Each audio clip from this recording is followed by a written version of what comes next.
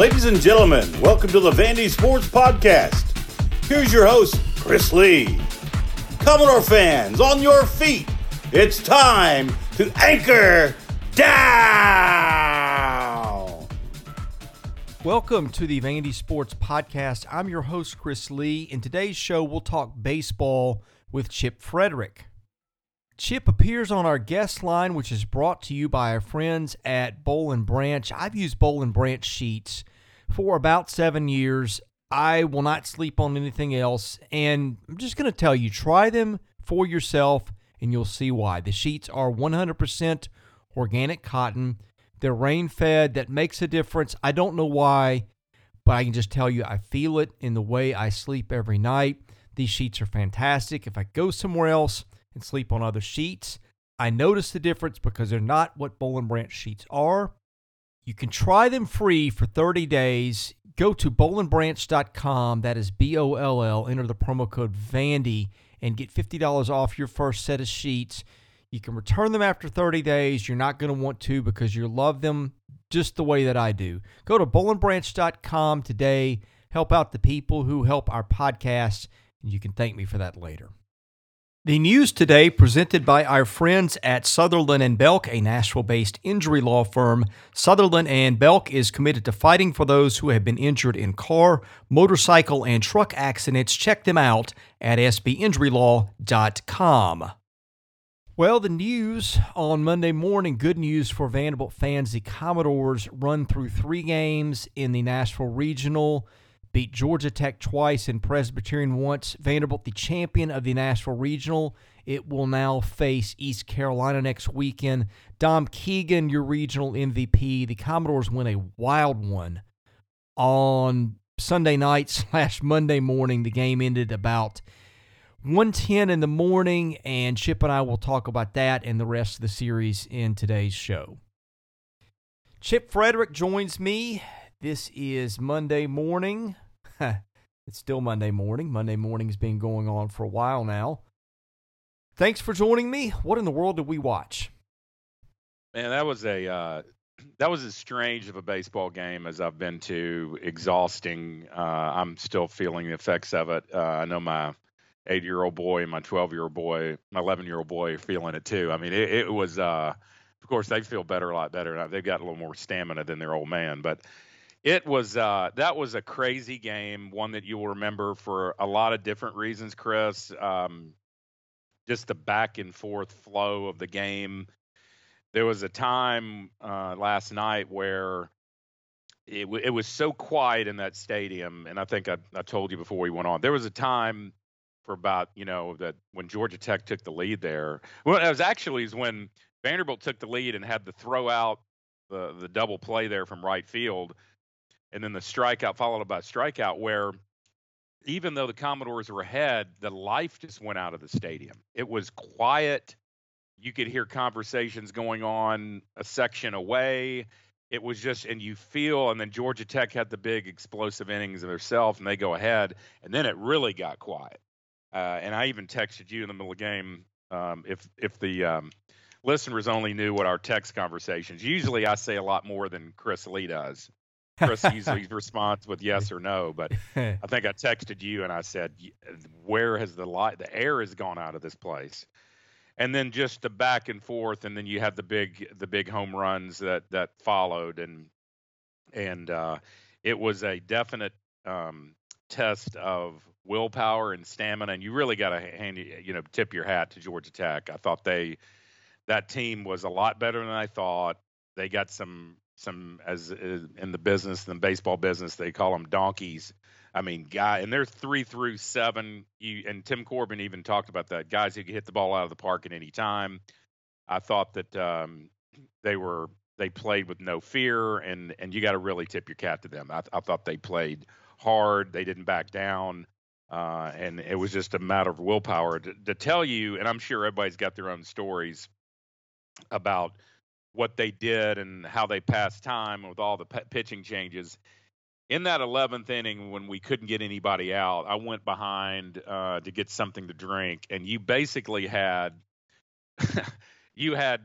several sets of parents pacing in the back. They weren't even watching the game. There were 4, 5, 6 parents that were just literally pacing near the gates of the stadium, maybe catching a glance of it on the television. And, my parents did that. My mother and father were, especially when I was pitching, they wouldn't sit still and they would walk around. But when you're in that and the emotions of that, and I'm sure that was going on a lot of places all over the stadium, but glad it was over with at the wee hours of the morning when it happened. Glad to see this team survive. I mean, they played 3 games. Each one of them was a little bit different. You had the walkover game, just the whitewash 10-0 game, and then a little closer game against Georgia Tech, and got them in the winners bracket finals. And then that yesterday, last night, this morning, whatever you want to call it, with the emotional swings that happened. But it's over with, and this team advances, and good to see that they are playing in another super regional here at the Hawk coming up this weekend. Boy, there's a lot to discuss. It's in there. I'm going to throw one at you, though. And I'm going to see if you can pick up on where the dots connect. If Tate Kolwick, and this is going to sound awful. I don't mean it the way it's going to sound. But if Tate Kolwick doesn't get hurt on Friday, are they playing Monday? I don't know. And let me hit the. That's probably. I think we're both running on fumes. That's a lot of dots for me to have you connect. Yeah. Here's what I mean by that. Jason Gonzalez had not been in the lineup. Gonzalez was huge last night. First of all, he hits the home run that ties it. He took a walk in the 4th and scored. Kept an inning alive with a couple of outs. And, he took a walk in the 10th. That entered a double play, but he had a double for an insurance run in the 11th. Ended up being more important maybe than we thought. Although I guess they were going to win anyway, but it gives you a little bit more insurance. I thought he played really well. He fielded well, and that's one of these things that just all these crazy little things in baseball, they add up. And I was just thinking, among other things last night, it would be interesting to see how that plays out differently if Kolwick stays in, because Gonzalez was the guy last night, and I think there were several underrated heroes, but I think he is certainly near the top of that list. Yeah, and when you look at what Gonzalez for the last, several weeks, I mean, he has not hit the ball well at all, very few hits, if any, since the Kentucky series, and he was in a slump. And he gets his opportunity, and that shows what depth can do. But I see your point, and the thing that was impressive to me, I mean, of course, he had some big hits and some walks and getting on base, but how he played in the field.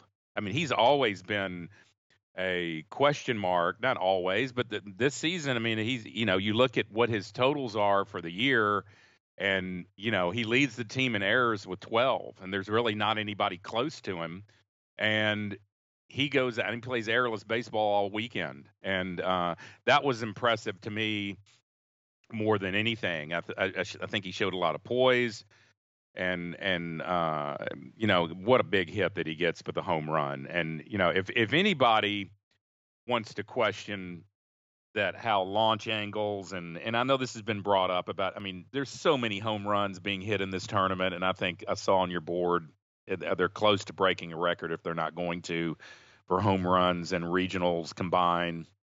There's a lot of strikeouts and a lot of home runs. And boy, if you closed your eyes and didn't know any different, and I know that the bad era that we had, what was that, 10, 12 years ago, and kind of after Corbin's first couple years, boy, the ball is really lively. Look at what happened in Knoxville. Look what happened this weekend in Nashville. Georgia Tech, mashed the ball as well. A lot of home runs last night by both sides, and you just wonder what's going on. I mean, sometimes it can, more parks are more lively than others. You got kids bigger, stronger, faster that we've talked about on the pitching side, but man alive, there's some, you're seeing a lot of home runs, and wonder if the launch angle deal. You got the kids throwing out. Now, I said this to my son last night, watching, and he plays ball and he understands certain things, but the home run that was hit by Georgia Tech to tie it when you had Murphy just blowing gas. I mean, a lot of that has to do with, and people understand, when you're throwing 97, 98 and you don't get around on it, but just the sheer strength of some of these kids, like what happened, a lot of that work was, yes, it was bat speed, but it was also done by the velocity on Murphy. And if you just get the ball on the bat, it's going to travel. And I'm not so sure home runs these days with these kids pitching so hard with so much velocity, and you get the athletic side on these kids, they just get the bat on the ball and they're letting the bat do the work and but not letting the bat do the work, but the velocity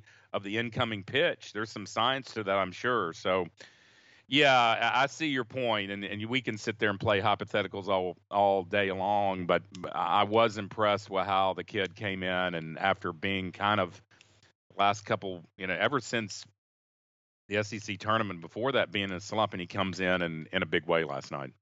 The other guy that I thought was kind of an unsung hero, and the line does not show it at all, was Chris McIlvaine. Oh, yeah. And he gave up 3 hits, 1 walk, gave up 2 runs, both earned in 2 1/3 innings. He also struck out 6, but I thought he was very good. It felt like he stabilized the game a bit there at a time where they kind of needed it. I think McIlvaine, yeah, he was on the hill when Thomas had the error, I believe. Yes, he was. Yes. Yeah. So, yeah, I just thought that he gave them some good stuff. I want to ask you something, because when I'm knee-deep in a baseball game like that one last night, and the funny thing was, I lost all sense of time. That game was compelling. It was long, but I always have, this internal clock that works pretty well for me, that I can usually tell you what time it is within a few minutes. I have this uncanny ability to wake up in the middle of the night and have a good sense of what time it was. I looked down at my clock last night. It was 11:45. I don't think I could have told you within 30 or 45 minutes what time it was, because I just thought the baseball was that compelling. So that's one thing. But here's what I wanted to get to. Okay, I'm rewinding the 5th. And this is when Tech scores 5 runs. And I'm looking at my scorebook, so excuse me. I'm trying to find where the inning starts. Okay, Luke Waddell gets a home run to start the inning off Riley, who, frankly, I was a little surprised he was out for the 5th, although he had started to pitch better. So there was that, and then he gets a pop-up and a ground out. Drew Compton gets an infield single. Andrew Jenkins gets on that error to deep right on a fly ball to Thomas that he dropped that everybody knows about. And then next batter, walk, and then Stephen Reed hits a 3-run home run. Now, you tell me, I'm not an official scorer, but I always thought that if the inning is prolonged by an error, the runs that happen as a result after the presumed third out are unearned, right? Yeah, I thought actually those runs were unearned. So did they? I'm sitting here looking at the stat sheet of the stat broadcast, and it says they were all earned. Now, maybe they corrected that later. I'm going to pull up the official box because that's got to be the case, right? Well, it shows on his line 4 2/3, 6 runs, 4 of them earned. The one I'm looking at. So yeah, it was that might be something to check out. Riley, once again, Chris. We've been, and I'm sure people are sick of talking about it, but this third starter situation.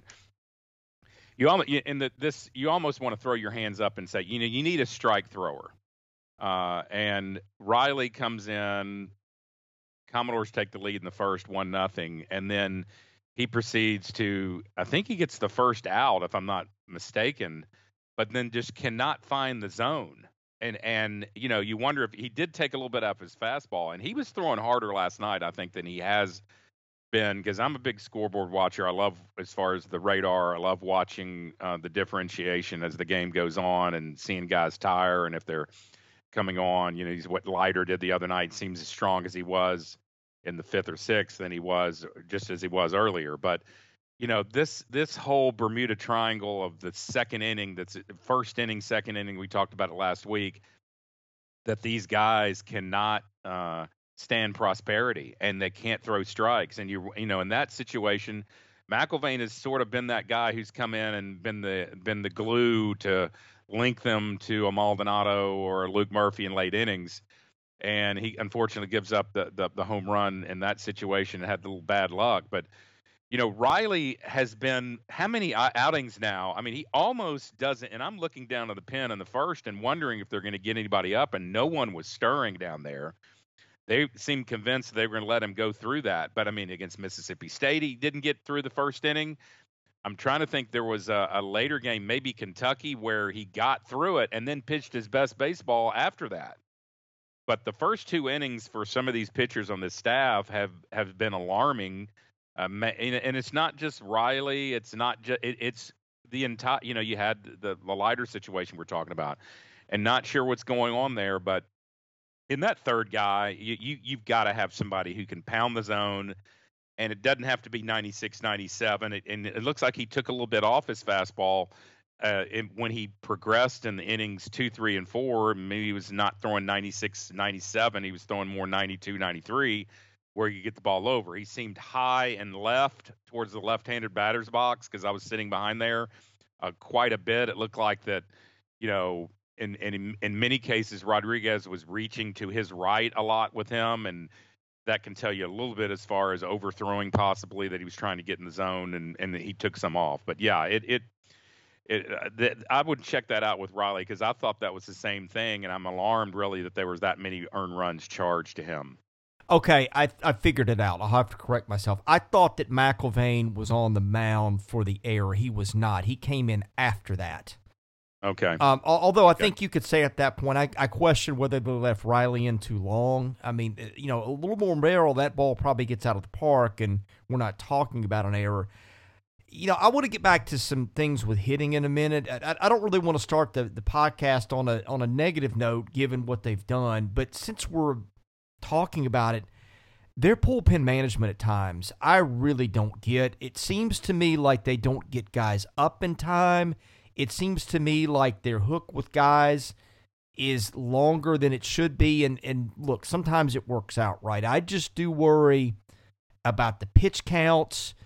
I didn't really see that Rocker needed to throw the 6th against Presbyterian, or the 7th. I mean, I don't know. Sometimes I left last night concerned about some of the workloads, and the guy especially that I just didn't get is Murphy sitting there and he's visibly cramping for a couple of hitters.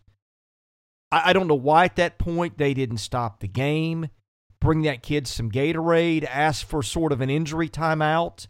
I know a cramp is not an injury, but I think common sense would sort of tell you that when a kid is physically struggling, it's going to put him at risk. I thought that was a situation where I'm sitting there watching going, I cannot believe they're not coming out, giving this kid some fluids, asking for a little bit of time, because he was obviously struggling. He wanted to gut the game out. At some point, somebody should have done something in that spot. Then they bring Ethan Smith in kind of suddenly. I don't know that he was very warm. Nobody says, hey, this was a quick pitching change. Can we give this kid some more warm-ups? That was one thing I'm just watching. And some of these other things, people can have different opinions on that. But that one, to me, I just thought was blatant how that whole situation was managed, because I just thought it was unnecessary. Well, Murphy pitched 63 pitches, so and I'm not sure how many he pitched in the SEC tournament when he got the win against Ole Miss in that game that lasted not as late as the one last night, but fairly late. So I'm not sure comparatively if his stamina was to go 3 2/3 like he did, but that was painful to watch, and it was something that I was sitting right there, like I said, behind home plate, and I noticed that when he was planning on his landing foot, he looked like a couple pitches before that he maybe agitated something or twisted something, and he kind of bent down. And so I'm looking at the dugout and I'm watching what's going on, and I don't see any movement the first time. And then the second pitch that he happened and he kind of grimaced, you saw the trainer walk down. I specifically saw him walk down from the third base coach's box, and he kind of jogged toward the opening, and I'm not sure if he said something to Corbin or Brownie at that point. And then the third time, he was visibly in some pain, and that's when he immediately ran out there. You know, if anybody's ever had that, it looked like he was kind of stretching his toe. It looked like calf area, but that's like having a nail in your calf. And it is when you land your landing foot. It could have been. I don't think he was in any part of being in danger, but the game sure was. You know, it was possibly in danger if they didn't get him out of there and tried to gut through it. So the other thing to follow up on your point was Ethan Smith. And so Ethan Smith comes in, and I turned a friend of mine watching the game with him, and I said, jokingly, like we had in the scenario with the Georgia Tech pitcher who got hit in the shin bone or the ankle, whatever happened, and that was an absolute seed. That kid's, I'm sure, his ankle is blown up today like a tomato. I mean, those things, that happened to me one time, and it's no fun. But Ethan Smith, so I said, you know, we're going to be here. This warm-up change, we're going to have another one of these. It's going to last 10 minutes. And the way Ethan Smith was warming up, at first, you would have thought that he was going to do that. And then he nods to the catcher he you know, kind of motions to CJ Rodriguez and said, "I'm good." And I'm like, "You're good?" I mean, he hadn't even pitched out of the stretch yet. And there was a runner on first, and I turned to my friend. I said, "Does he know he's pitching out of the stretch?" Because he threw all his pitches from the windup. And I noticed that real quickly. And then he gives up the home run, and after loading the zone a couple times with fastballs and gives up the home run, and then he gets pulled. So I would have, and I'm not sure if there's a story behind that. I'm not sure if he was, I know he had been up several times in the bullpen, and there's only so much you got, especially when you pitched 48 hours earlier and you hadn't pitched before that in 7 weeks. So there's going to be you don't want to throw too much. Because if you do, you've left it all in the bullpen 2 and 3 innings prior to that. So that was a little concerning to me when that happened. And then Hugh Fisher, when I went and got something to drink, I come back and he's already out of the game, and Maldonado, and that's when I saw all the parents and the coaches' wives standing in the concourse, not wanting to watch. And of course, Maldonado worked it out. But yeah, there's an art to that. People don't understand when they realize that pitches in between innings don't count as far as the record. So if you throw 110 pitches in a game, those guys are throwing fairly hard in between innings, and you get eight pitches in between. So that's 56, 63 more pitches that you add to your total. Then you've got your bullpen and that before the game. So all this talk about 100 pitches being your limit, those guys are surpassing those numbers as far as what they're doing throughout the course of the game. Yeah, and one more thing, I just was shocked that they brought Murphy out for the 11th with the 5-run lead. I mean, you've still got Berkwich there, you got Fisher, you got Ethan Smith. I'm thinking they can cobble this together. I mean, I presume Christian Little, if you really need him. I'm guessing they were saving him for a Monday game if it happened, but I just did not get, because you could see his velo dip. Okay, he comes out and he is just throwing gas. I mean, I thought that his first inning, which I guess would have been the 9th, I thought was as good as anybody threw about all year. I mean, he's coming out and it's all fastballs. Like, I don't think he threw a breaking ball. I think he threw 20-something fastballs to start the outing, because it was just that good. And I'm sitting there talking to Willie Donick, and I just looked over at him at one point, and I said, "Willie, okay, what do you do?" Because if I'm a coach, I'm kind of nervous in that spot, because if you throw a breaking pitch in that point, your fastball has been so dominant that everybody's going to say, okay, well, stupid coach, that was working. Clearly, nobody was hitting it. Why did you change what was working? Well, then, if you say, hey, let's throw a changeup or a slider to mix it up, and by the way, his slider is really good when it's on. I didn't even realize he had a changeup, or not one that he used a lot. And so then, because I'm thinking, okay, these guys are good hitters. They're good fastball hitters. Eventually, they're going to see enough of these that the bat's going to meet the ball and bad stuff happens. If nothing else, it's an Allen Oaks redux. Like, sometimes those things just happen in baseball. And so you're in a bad spot there because either way you kind of lose. And sure enough, what happened was you didn't see a breaking pitch or anything other than a fastball till that home run, and by that point it was 20-something straight fastballs to start that outing. Yeah, Georgia Tech all weekend was, especially even in the 4-3 loss that they had to Vanderbilt on Saturday, they were on a bunch of pitches, Chris. They were fouling pitches off and just missing. And if those guys had been a little quicker, you can just tell if you study the game when people are missing, when it's a Kumar Rocker, Duke a couple years ago, when they're fanning at pitches and they're not even fouling stuff off. Georgia Tech was on some of those and missing, depositing them either over the fence or in a gap or hitting the ball hard somewhere. I mean, they fouled off. I'd love to know how many pitches they fouled off. I know that there was 17. They fouled off 17 or 18 pitches in that one inning early against Leiter that really dug into his pitch count. And so, yeah, I was a little surprised that Murphy went out and perhaps that was the inning too, I think, where he had the shin bone ankle injury. So that he had that long warm up, not in addition to the inning itself. Then you had the warm up situation with Georgia Tech that took long. And when you're sitting and you're not used to that, and it's a 5-hour game, that can come into play. And so I'm not saying I was shocked that he came out, but surprised more is a better word, that they didn't have somebody else on. But he was, and his velocity, like you said, he was 97, 98, and it was just like, here it is. If you can hit it, go ahead.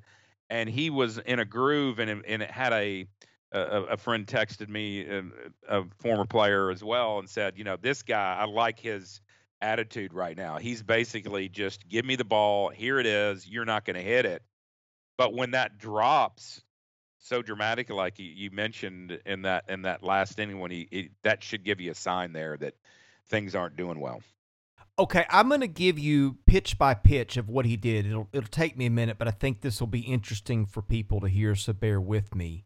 I've started logging velocities and results of pitches. He comes in first one, and this was to, I can't read my own writing, but whoever the first guy he faced last night, 99 swinging, 97 swinging, 99 swinging, out one.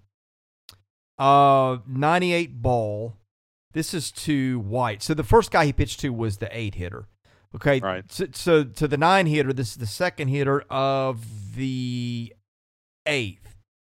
He goes 98 ball, 98 looking, 98 looking, 98 ball, 98 swinging strikeout. Then to Luke Waddell, who's just as tough a hitter as they come because the kid doesn't strike out and he can barrel it.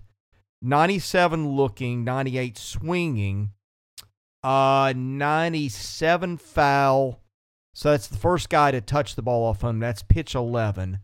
98 ball, 96 foul, 98 ground out to Young, who made a good play on that from what I remember too. Okay, then you go to the 9th. You're at Gonzalez, who's their 2-hole hitter. I think it was 96 looking. I may not have had that one right. I got a question mark next to it. 96 fly 8. And then they go to Pareto, who's good hitter. 96 ball, 96 foul. So the velo dipping a little bit. 97 looking, 97 ball, 97 fly ball to center. Then they go to Compton. So this would be, at this point, he has thrown 21 pitches. So pitch 22, 97 foul. So the velo's dipping a little bit. And I guess they're starting to put the bat on the ball. 97... I think I can't read my own writing.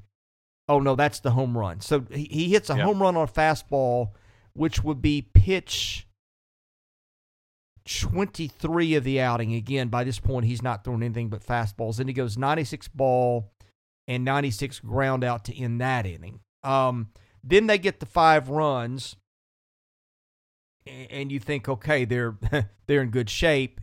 And then they bring him out. Then he throws a changeup to start his third inning work looking, and I won't bore you with the details from there, but I will say, first fastball he throws that inning 95, second one 95, then he goes 96, 95, 95, 95, then it starts dipping 94, 95, 94, 95. You can see that the velo, which was 97 to 99 in that first inning, dips 96, 97 second inning, and then 94 to 95 in the third. So you could see that he was, in addition to the cramps, visibly tiring a little bit. And I guess I understand, okay, it's working.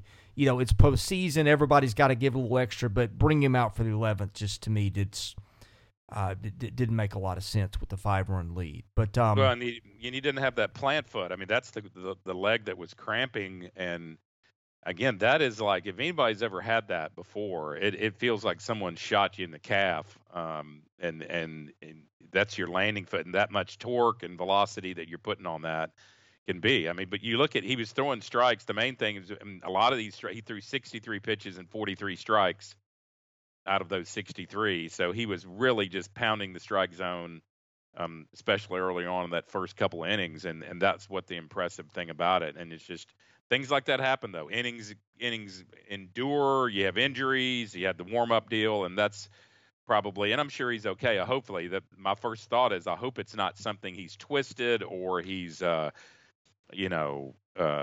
landed the wrong way, and this is more of a ligament issue in a knee. But it didn't look like that. It looked like a cramp, and he couldn't go anymore. Okay, let's switch to hitting. You know, you watch guys over at bats, and you get a sense of who's really on and struggling. And I thought that Dominic Keegan was really seeing it pretty well in Hoover. He was really seeing it well against Presbyterian. And you could see the growth in him as a hitter. He's had just fits with off-speed stuff. And so you see a lot of it. I think that his swings, the timing has been good. Sometimes he's just under or over a pitch, but you could just tell every at-bat that kid has had for a couple of weeks has been super competitive. I would not want to pitch to him, and holy cow, basically everybody who pitched to him in Nashville this weekend paid the price. Yeah, and the book is out on everybody. There's no secrets anymore this time of the year. There's shared information. There's video. They know that about Keegan, but I was impressed with what he did. It looked like he was seeing the ball really well.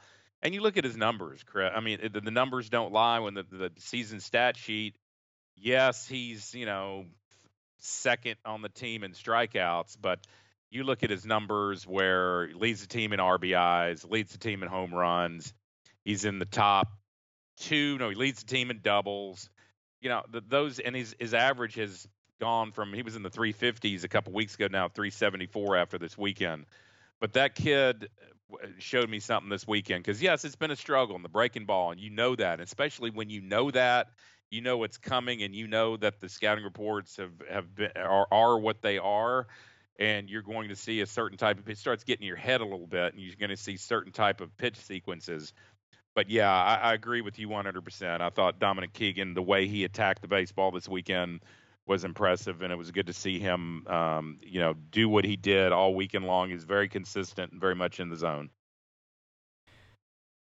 Isaiah Thomas, boy, postseason is tough, and I felt for the kid for Tech who gave up the slam, Sam Crawford, who just had a rough end of the year. But man, for Thomas, what a moment, because to that point, you hate to use the word GOAT, because Thomas had a great year, but that's the thing everybody was talking about, and he talked about it himself. And to see him get redemption in that spot, I felt really good for that kid. Yeah, Isaiah Thomas, it's feast or famine, it seems, with him. And, he has the ability to look silly at the dish and then do what he did last night and really just stroke the ball hard. And he has such and I think one of the broadcasts, I think the Ole Miss series in Oxford, Kyle Peterson was saying, he's on a lot of people's radars for the next level baseball, because, and it's many times with these guys, you don't understand it's not what you are doing right now. It's what they can develop you to be one day.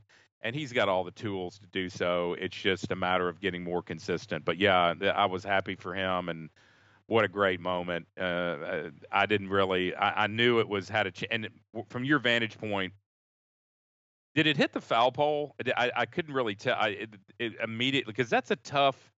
That is a tough, and you watch the replay. The home plate umpire's looking at it. Of course, you got the third base umpire who's standing on the line, and that is his job to make the call on fair or foul. And that is, with everything being tight over there with the stadium.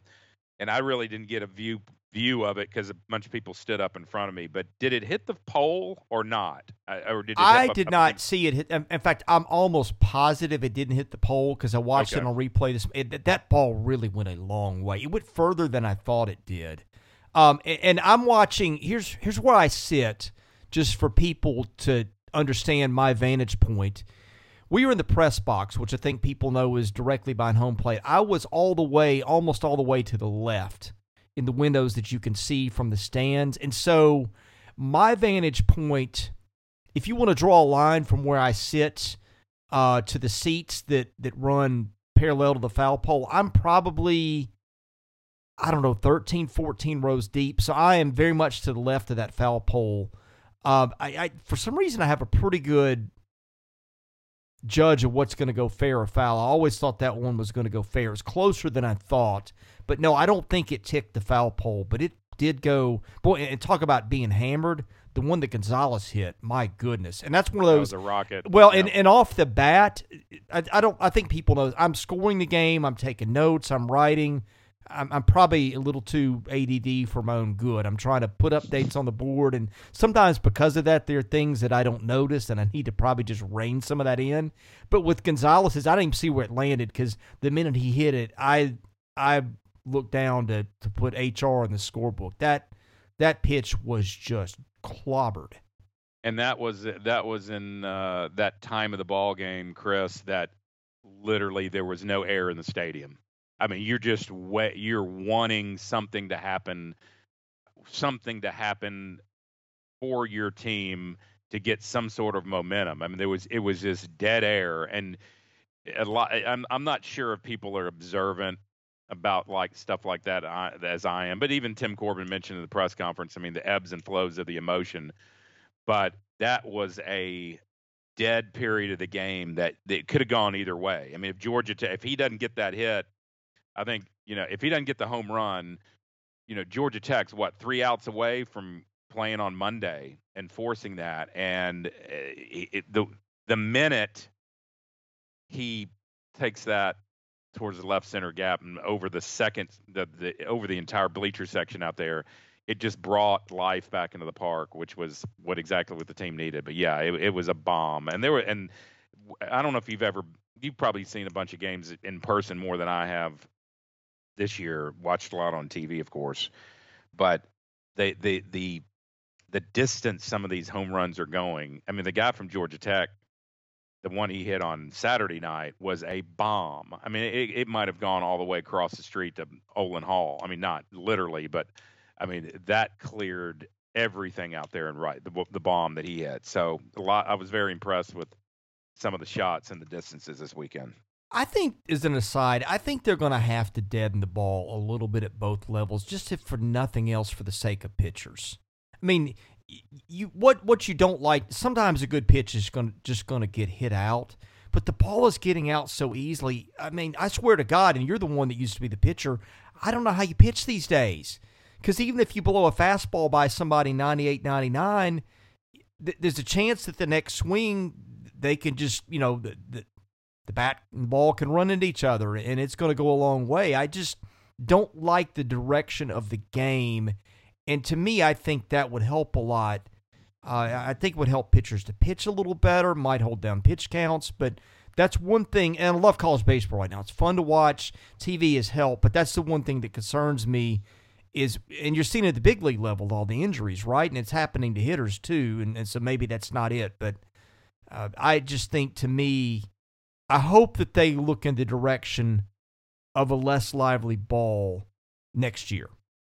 Well, but on the other side of that, you've got a lot of the whining and moaning at the major league level. There's too many no hitters, and what does this say about the game? And there's got to be a happy medium, and they're doing a lot of these experiments at the minor league level, I think I saw where a rookie league, and some point this season, they're moving the mound back a foot or maybe a little over a foot, and they're doing the different things to promote more offense. Or second base bag is bigger to promote stealing, and you're not allowed to throw over to first base more than 3 times to keep a runner, and you've got limitations on the number of mound visits that the teams have. And a game that's 5.5 hours, I know there were some extenuating circumstances last night with injuries and the ebb and flow of the game, but that's just too long, man. I mean, it really it was excruciating to watch. A friend of mine I sent a message to on Saturday, and just stepping out of the box and adjusting the gloves. And it seems like everybody talks about this, Chris, at the beginning of the year, and they try to speed the pace of play up. And I know Tim is on the rules committee, and he's very in tune with that and trying, because it's understandable that, people's in this microwave society we have, they don't want to stay at a baseball game for 5 hours. And so you've got some people who think that pitchers bigger, stronger, faster, throwing 98, 99, and batters can't touch it. And then you got the other camp who's saying that the ball's too live and that someone's going to get killed one day, which I'm scared about too if I were pitching in this modern day, taking balls off their skull and their shin bone and all that. So where is the happy medium? And if that is to deaden the ball and to maybe do some of these other things to speed, I'm talking about 2 different things, maybe safety and speed. And I don't want to go down 2 different roads, but they're all kind of combined too, because if you take one of them out, then it affects the other category. So, I think the exit speeds, that ball that went off the Georgia Tech reliever, I'm surprised he could even walk. And it harkens back to who was the pitcher for us in Gainesville, and you're going to name him immediately, and his name's on the tip of my tongue. It's the reliever Corey Williams. Yes. Yeah, and took who one. Got his leg split broken. His kneecap. Yeah. Split his kneecap in 2. So there's some things they're going to have to look at, because as soon as one person says that, well, everybody's throwing hard and everybody's throwing in the 90s. And then the people want to see the home runs. They want to see the balls go, hit off the training facility and left and clear the right field fence and go into the park. And those are exciting things. So where's the balance there? That's going to be a tough decision that's going to have to be made, I think, one day. Well, and you made some great counterpoints, especially at the major league level. And the thing is, you talk about this long enough, you will contradict yourself, because it's like you were here conversation. It's like something needs to be done to take away these advantages from the hitters because too many good pitches are getting hit out. To that, I say yes. And other people would say there's too long where the ball doesn't get put in play. Hitters are striking out so much that the game gets kind of stale. To that, I say yes. It's just this weird stage of baseball that if you're our age and you've watched baseball for decades, you just don't really know how to process. I guess for someone in their 20s, maybe they're looking at it going, no big deal. This is kind of what I know. But for us, we've grown up following baseball since we were little kids. And I just don't know how some days to process what it is that I'm seeing. Yeah, and you've got the other camp about the bats, the bats being used today and at the colleges will ever go to wood, which the pros want to do because it gives them a more evaluating talent as far as what they're going to be swinging in the future. And but sometimes you see some rockets come off wood in the major league level too. You've seen some guys. I think it was a AAA game. A game in Charlotte maybe or Durham the other night where a pitcher took one off the face and they had to literally stretcher him off the field. I think it was over the weekend. So, man, you could go down either road and convince me one way is better than the other. But I think that baseball is at a point where they're trying and they're thinking about it, and they're thinking just for the fact of moving the mound back that's pretty drastic. A foot, I'm not saying it's going to make a huge difference, but at least they're willing to see what it could do and how that can impact, because I think that major leagues having the opposite problem, at least here lately, that colleges are. They're seeing not enough offense and seeing too many people strike out, whereas the college game, they're swinging the non-wood bats.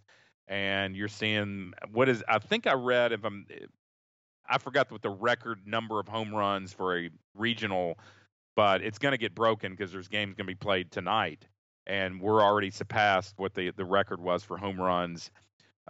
This tournament, all home runs combined by all teams has already set the record, and there's games to be played tonight. Yeah, I was talking with Barry Allen about this on the SEC podcast I did just before this, and I don't think the record's been broken yet. And I think it's for the regionals, but it should be broken today. And by the way, just as an aside, I've turned on Mississippi State and Campbell. It's 4-3 in the third, so runs are already flying in that one too. No surprise there. And by the way, Mississippi State, one of the most 5 talented pitching staffs in the country. But to something you said, I don't want to belabor it much longer because we got other stuff to talk about. And it occurs to me we haven't really talked about the other games yet. But I do wonder if moving the mound back a foot, maybe it's not much, but it's a step in a different direction. Maybe that helps you with safety with the comebackers. Like Jack Leiter, I wanted to mention this, almost got his head taken off. Oh yeah, that was a hard and made a tremendous play on that one. Yeah. So there was that, but I wonder just reaction time for hitters and pitchers. Although for hitters, maybe just gives them more time to tee off on balls. Anyway, let's put that aside because we got a lot of baseball to talk. I always look at a weekend and I take what happened, and it's kind of like a jigsaw puzzle. I break the pieces up, throw them back in the box, and I guess this is kind of messing up the analogy, but what does the puzzle look like the next time I put it together? I still think so long as they're healthy, I think I like their shot as much as anybody's just because what you saw of Rocker and Leiter and how effective they are this week. And again, I would have preferred they had taken Rocker out a little early. I don't know how to evaluate his outing because I just thought he just cruised. That lineup was not going to challenge him, but just based on what we know, I certainly didn't feel any worse coming out of the weekend because of the starting pitching. And again, I just look at what's ahead and go, okay, you got to face this guy and that guy, and good luck to you. Yeah, I mean, you look at the Presbyterian got 2 hits, and they both were off Rocker. Schultz and Smith had almost perfect frames, and Smith I thought was really, really good on Friday night. It was good to see him out there, 13 pitches, hadn't pitched in 7-8 weeks, and his stuff was electric. I mean, he came in and was attacking the zone. I liked his disposition on the mound. I thought he threw well. Schultz was fine, 10 pitches himself. So, yeah, I mean, Rocker at 97 pitches, you maybe would have liked to get him out of there, but they're trying to, it's a give and take. You want him to be able to give you, if they're going to stay on this course in a super regional type of situation. Now we're in a super regional where it's, there's just 2 games. And people might not know this, but there's a chart, not just in the Vanderbilt locker room, it's in probably every major baseball program, where who's going to be up, who's going to be down as far as pitching. I guarantee you there was a list last night of who was available. And you want, and Tim mentioned this in the post game, you want to do all you can to win that game, but you're a fool if you don't sit there and say, okay, for instance, Little is not going to be up tonight, because if he's up, meaning he's going to be available, you can't pitch him knowing full well you might have to play a game on Monday. And so you have your different people who are going to pitch, who's not going to pitch. And so now that focus is shortened, right? In a regional, you think you might have to play 5-6 games, 6 games tops. In a super regional, it's just 2. So you've shortened your leash here as far as who your guys are going to be up, who's going to be in order in certain situations for short and middle relief, long relief, whatever. They all know that pretty much going in. Now, coaches have been known to change that, and they'll get a guy up and they'll get him warmed up, and they think that they're going in. And to the defense of some pitching coaches and managers, the game changes. You get a feel of, well, Kumar, I think we can get one more out of him. Would like to get him to the 7th, so we just got to get 6 outs. Or you might not like a way a certain person's pitching in the pen. They don't look as lively as they do. But that is a tough call to do. Now, sometimes some people argue that some staffs don't get their pins up quick enough. I know last night I was peering around trying to see down there in the first, but they obviously had a plan that they were going to let Riley go unless it just got too incredibly bad and too many runs in the first. But now you've got 2 games you got to focus on. You know there's only going to be 2 maximum that you're going to have. Now, you might have to play 3, but to win it, you just have to play 2, and you can play off that knowing that you have Rocker and Leiter in separate ball games trying to win that. And I think it helps. It definitely gives an advantage to Vanderbilt this weekend against ECU. Well, and the other part to the pitching component is the defense that goes with it. And there's 2 guys that I think absolutely deserve a shout-out. Now, I know that the hitting didn't go the way he wanted it. Carter Young struggled, and that kid, we were told – he was only going to hit lefty. Well, he was hitting righty last night, too. Of course, he's a switch hitter. I know Carter had a tough time at the plate. And, look, it's not uncommon. You saw Dom Keegan go through this. He'd just been on fire, and then he sits out a couple weeks, comes back. Timing was really messed up for a couple weeks. I think with Carter and Carter's one of these high-risk, high-reward guys. He might strike out 3 guys, and then he might hit you the 3-run homer in the 8th that wins it. So I think with him, you just have to accept it. He just wasn't putting the bat on the ball this weekend, which I can understand, but I thought he was great in the field. He just makes everything look so easy. The throws from deep in the hole, the transfer times. Those balls hit deep in the hole that with a lot of guys, you're like, this is going to be a close play at first. With Carter, the transfer is so quick, the throw is so quick, and it's so smooth that he makes plays look easier than they should. And I just thought that kid working to come back from what he's come back from and giving him that he gave them on defense, I just thought that deserved to mention. The other kid, and I know that he has not hit the ball the way that he has, but I always think even when he's in a slump, he's not a guy that I want to pitch to because he just puts the bat on the ball. And let me give you some stuff about C.J. Rodriguez in terms of just what he did offensively this weekend. Let me look at the game 2 against Georgia Tech. First time up, he walks, comes to nothing because they hit in a double play, hits an RBI double in the 4th when the game is in the balance. In that inning where just the wheels came off for Tech. And then last night, Sunday night / Monday morning, makes outs the first 2 times up, walks to keep a big inning alive where they get 2 runs, walks again in the 7th. They waste that opportunity and gets a walk proceeding. And by the way, really worked that count really well. I think Crawford was on the mound.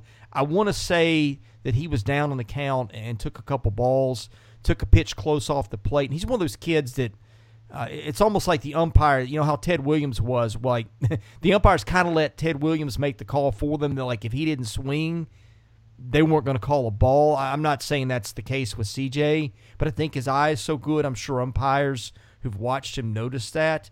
But he also got a walk that kept that inning alive, and then Thomas hits the grand slam. I might say keep the inning alive. They didn't have any outs, but Thomas hits the grand slam, so that adds on one more run. And to catch that whole time, to be behind the plate in a 5-hour game at the end, I don't think he made any errors all weekend. Shout out to that kid because at this point, he's really gutting it out too. Yeah, I mean, you don't really know. C.J. Rodriguez might have some issues that we don't. I mean, just he's beat up. He's catching balls, not always on the padding. And you just saw him a couple times go down and had some meetings with Tim Corbin. And at one point, the first one, I was wondering if he had hurt himself or Tim was asking him if he could go and had strained something. And, it's been a hit and miss with him. You can just tell he's been battered for the last couple weeks, and rest is something that he's going to need for the next couple days to get ready for the Super. And as far as Carter Young, yeah, I know when he was 0 for 5 last night, Chris, in that last at bat, I turned to a friend and I said, he just needs something good to happen to him. And then he hits the ball opposite field down the line, gets the double, and eventually scores. And how big was that run, by the way?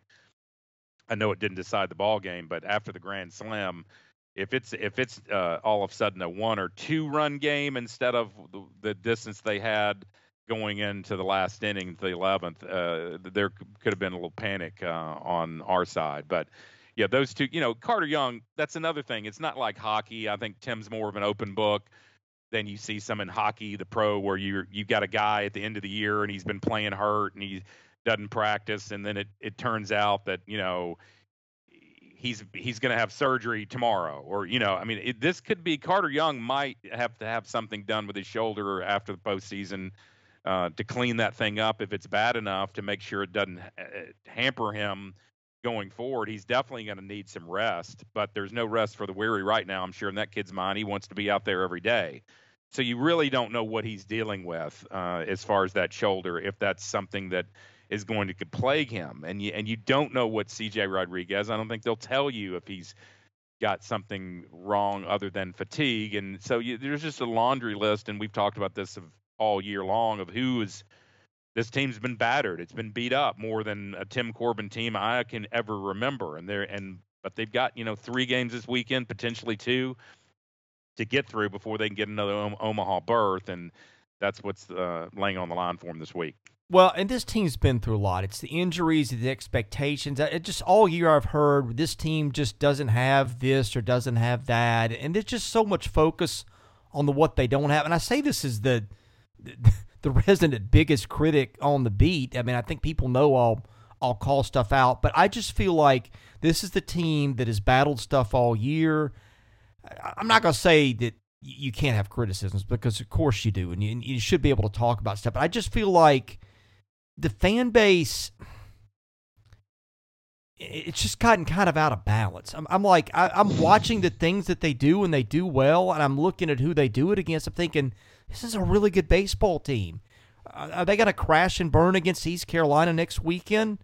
I don't know. Probably not. But could it happen? Yeah, but I just look at the expectations these guys are playing under, and there's just a tendency, and I guess it's, again, when your sights are on the national title, to look at all the stuff that goes wrong and gloss over the stuff that happened. Like everybody's coming out of the weekend, they were talking about the pitching. I'm like, well, yeah, that's a topic, but you also got Dom Keegan on fire. And it's just, the program is to a point that I feel like fans miss a lot of the good in front of them. Because the focus is just on every little thing that falls a little short that could sink them. And that's a lot of pressure for a team to go through, especially when they've never been on the stage and you just don't have any continuity. I mean, Chip, have they lined up the same lineup 2 weekends in a row all year? I don't think so. They have. No, I don't think so. And it's just, Chris, it's expectations, and it's Alabama football type expectations, where they're always looking at the next year, and I just kind of laugh, and it's fodder for your board, and when I do go on there and kind of look at things and look at the comments, when every year on your message board, which is great for you because it's clicks and it promotes topics of threads and all that, but there's always, in any sport, and more so baseball than basketball. I saw one a few months ago about basketball, is in the middle of basketball season, who's going to be the starting 5 next year? I mean, we're not even through this year, and I saw one about, all right, who's going to be our weekend rotation? I mean, in a sense, that's what happens to programs, right, wrong, or different, that you can't enjoy the now in this microwave society we're in, where this team needs to be treasured, and I'm not saying they're not, but I 100% agree with you that people got to understand that one day there will be a blip in the radar, and the years of going to regionals and super regionals, whether it be for injuries or 1 year Tim decides he wants to do something else, and there's a coaching change, and he retires, or you get a bad year in recruiting. And when I mean a bad year, sometimes bad years are because of your own doing, because you recruit too well. And I think they've got that figured out, where they know who's signable and who's not. But this year's class coming up, there are going to be some guys who aren't going to come to campus. It happens every year. But if you get one of those freak years where a bunch of kids go that you don't expect, and you lose a recruiting class, that could happen. So, This team, for what it's been through, and they playing a great program, and they're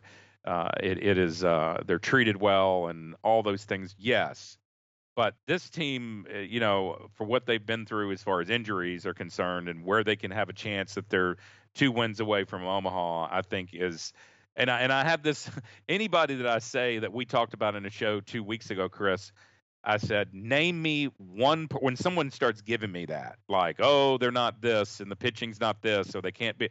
I say, name one player that was on that national championship team on Game 3 against Michigan. Can you name me one player who's in the lineup? No, nobody. There was no. Yeah, and so it's easy to do that, and it's human nature these days of who's going to be the next Alabama football quarterback.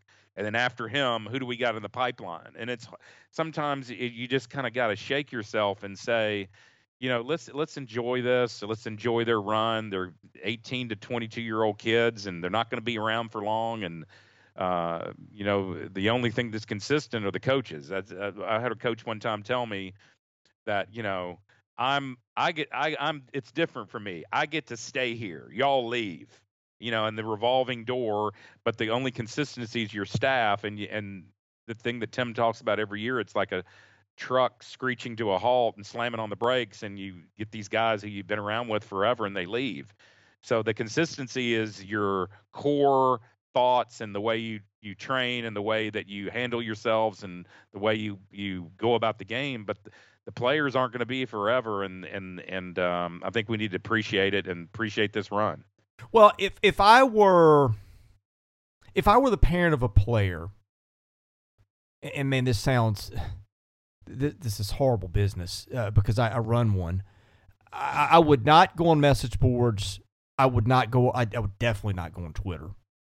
No. I just wonder. I'm thinking, like, is this a thing where, because you play your whole life to get to this point, and it's like, is this enjoyable? Or is it just a thing where, and maybe I'm assigning here. I don't have any evidence of this, okay? And I think these kids are pretty locked in and focused and have got the mental part down. So this is probably just spitting into the wind. But I do wonder sometimes, at the end of the weekend, did you have fun, or were you just more relieved that it's over and you didn't disappoint? And I don't know. I don't know. Maybe that's not how they look at it. But just from the outside, I guess, especially as a parent of two little kids, I'm just going, if I were in the middle of all that, how much would I enjoy it? Yeah, and a lot of it's not just baseball, Chris. There's other sports. I know some kids here who play soccer, and you talk to these parents, and they're in the 8th grade and going to be in 9th grade, and they have their life mapped out. They want to go to this school or this school. They're going to go to this camp. They're going to go to these ID camps at these schools this summer. Their sophomore year, we're going to go to this summer. They hope to get an offer. I mean, we're talking 8th grade. And baseball is you got to have the way the world is going as far as baseball and recruiting, the recruiting world. And it's football too. You have these camps you go to that you get identified with. In baseball, it's Perfect Game as a leader in that, as far as these showcase camps. And you get to a point where you worry about the burnout for some of these kids, where it's more of a job than it is having fun. But to most of these kids, it's a semi-job. They are looking, and people sit there and say, well, why wouldn't this kid want to stay in school? School's one of the, yeah, right. It is that way. But when you have a chance to get some of the money that they're throwing out, and that is their concern, and they're looking at what this is going to do to my life or my family's life on down the road. So we could talk about this. It could be another show, but yeah, I just think it's good to have this break. I'm sure they'll be off today on Monday.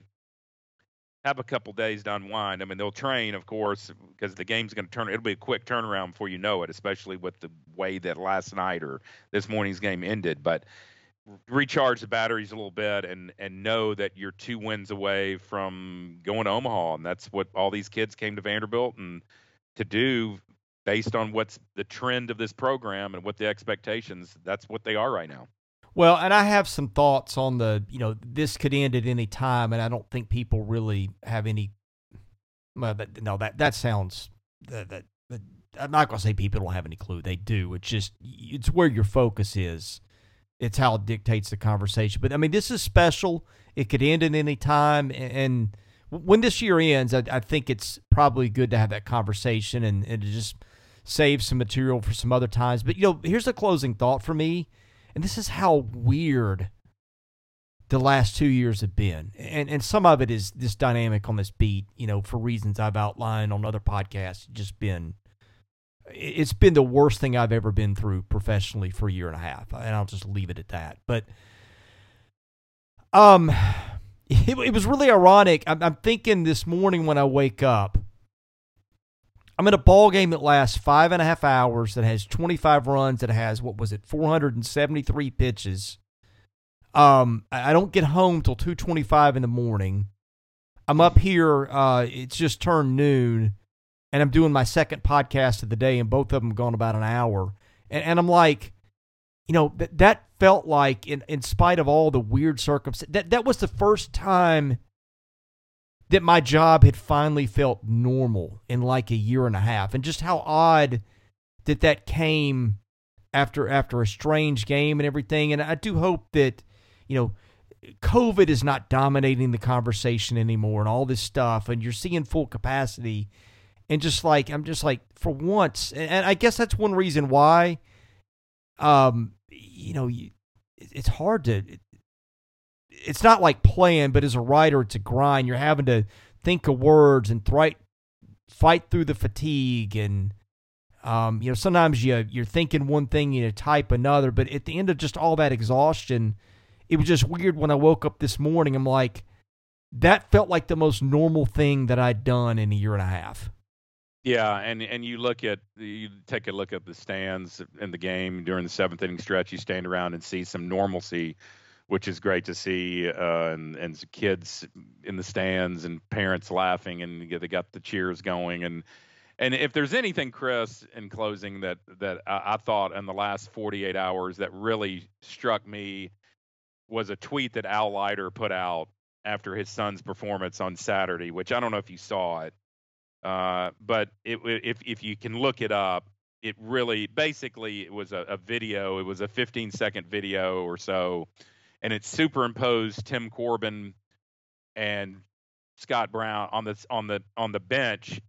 It's really cool. You need to look it up. And then it was an inning where Leiter got out of that trouble inning on Saturday, and his last pitch, the breaking ball that got, I think it was a called strike. But his comment was basically, in a nutshell, this is why my kid came to college. And he says it in a different way, and you'll see what I'm talking about when you find it. But it was a really cool video that someone did. And so, yes, people get it. I think the parents get it. And it was great seeing him, being a former big league player, saying something like that. It was moments like this. It was the enthusiasm. Corbin pumps his fist, and so does Brownie and those guys. But the way they superimposed the two graphics, the videos, was really, really cool. So I'm not saying that, there isn't some, there's so much pressure on these big programs to get to that ultimate goal of being one of the top 8 teams in the country and getting to experience that. But that really struck me as being a really cool moment that Al Leiter put out there. And I know it was appreciated that he was basically saying this is what college athletics is all about, and games like this, and seeing the support and enthusiasm of his teammates when he struck the batter out, and by the staff. And I urge everybody to go search that on Twitter, because I don't know how much Al Leiter tweets, probably not a whole lot, but you'll see it if it's still up there. Well, Chip, on top of everything else, you get to go to work on fumes today, so tell us a little bit about that. Yeah, I'll just make this short, because in today's market in Nashville, pretty much all over the country, and I'm not going to mention competitors by name, but there's a lot of media out there that's paid for by very successful real estate companies that talk about a certain offer that would be guaranteed on your house, and to call them, and the hassle of having an offer that's solidified before you put your house on the market. Well, that's fine, and there's several companies who do that in certain markets, maybe, if that's for you. So in today's market where you see these guaranteed offers on media and people are claiming that they'll give you a certain amount and you don't have to go through hassles of showing your house, open houses, and you take it hassle-free, that might be something up your alley. But let me give you a stat here. In the last 45 days in areas 2 and 10, which are Williamson County and Nashville, the Davidson County, the hot areas in the real estate market, everything's hot, but particularly those, houses have been overbid. That means if your house is listed for $250,000, they're selling some of them in many areas for $275,000 and $300,000. And so the average overbid is $15,000 to $20,000. So my question to your listeners are, why wouldn't you have competition be something in your pocket where the more people who are interested in your house, the better? So that's where a company like ours at Frederick & Clark comes into play. We've got over 180 agents in 2 locations in those hot areas I mentioned, Brentwood and near Maryland Farms area and in Green Hills. And we can help set the table for you on the sale side in this extremely hot market to get competition for your home and not take an offer that is at market or below market, because that's what's going to happen with some of these people who are very reputable companies, but they're trying to get you to do a offer where they buy your house before you don't have to go through the hassle. So look us up on the web at frederickandclark.com. You can call me personally, 615-327-4800, and I'll put you in touch with one of our great, outstanding bullpen of closers that I'd like to call them, over 180 of them, and we'll set you straight and get you on the buy side or the sell side for real estate. You need representation, and that's where Frederick & Clark can come into play. What kind of pitch count are your closers on today? What kind of pitch count are you on today? I'm on a 0. I am done. My 12-year-old, my 11-year-old, my 8-year-old, not too good when he woke up this morning. We had a discussion. I said, I had that old dad-son discussion. Now, if you're going to stay up till 1 o'clock in the morning, then you're going to have, when mom wants you to go, and he goes, oh, yeah, Dad, I got it. Well, that didn't happen this morning, Chris. It was not a very good wake-up call, and it wasn't a very good wake-up call for Dad either. So I'm running on fumes right now. I'm on a very low pitch count, and I might have to take a nap. In other words, if we said something stupid, don't hold it against us. That's right. That's right. I always like that disclaimer. All right. Chip, thanks for joining me. We'll do this again next week. All right, man. Take care. All right. He's Chip Frederick. I'm Chris Lee. Thanks for listening to the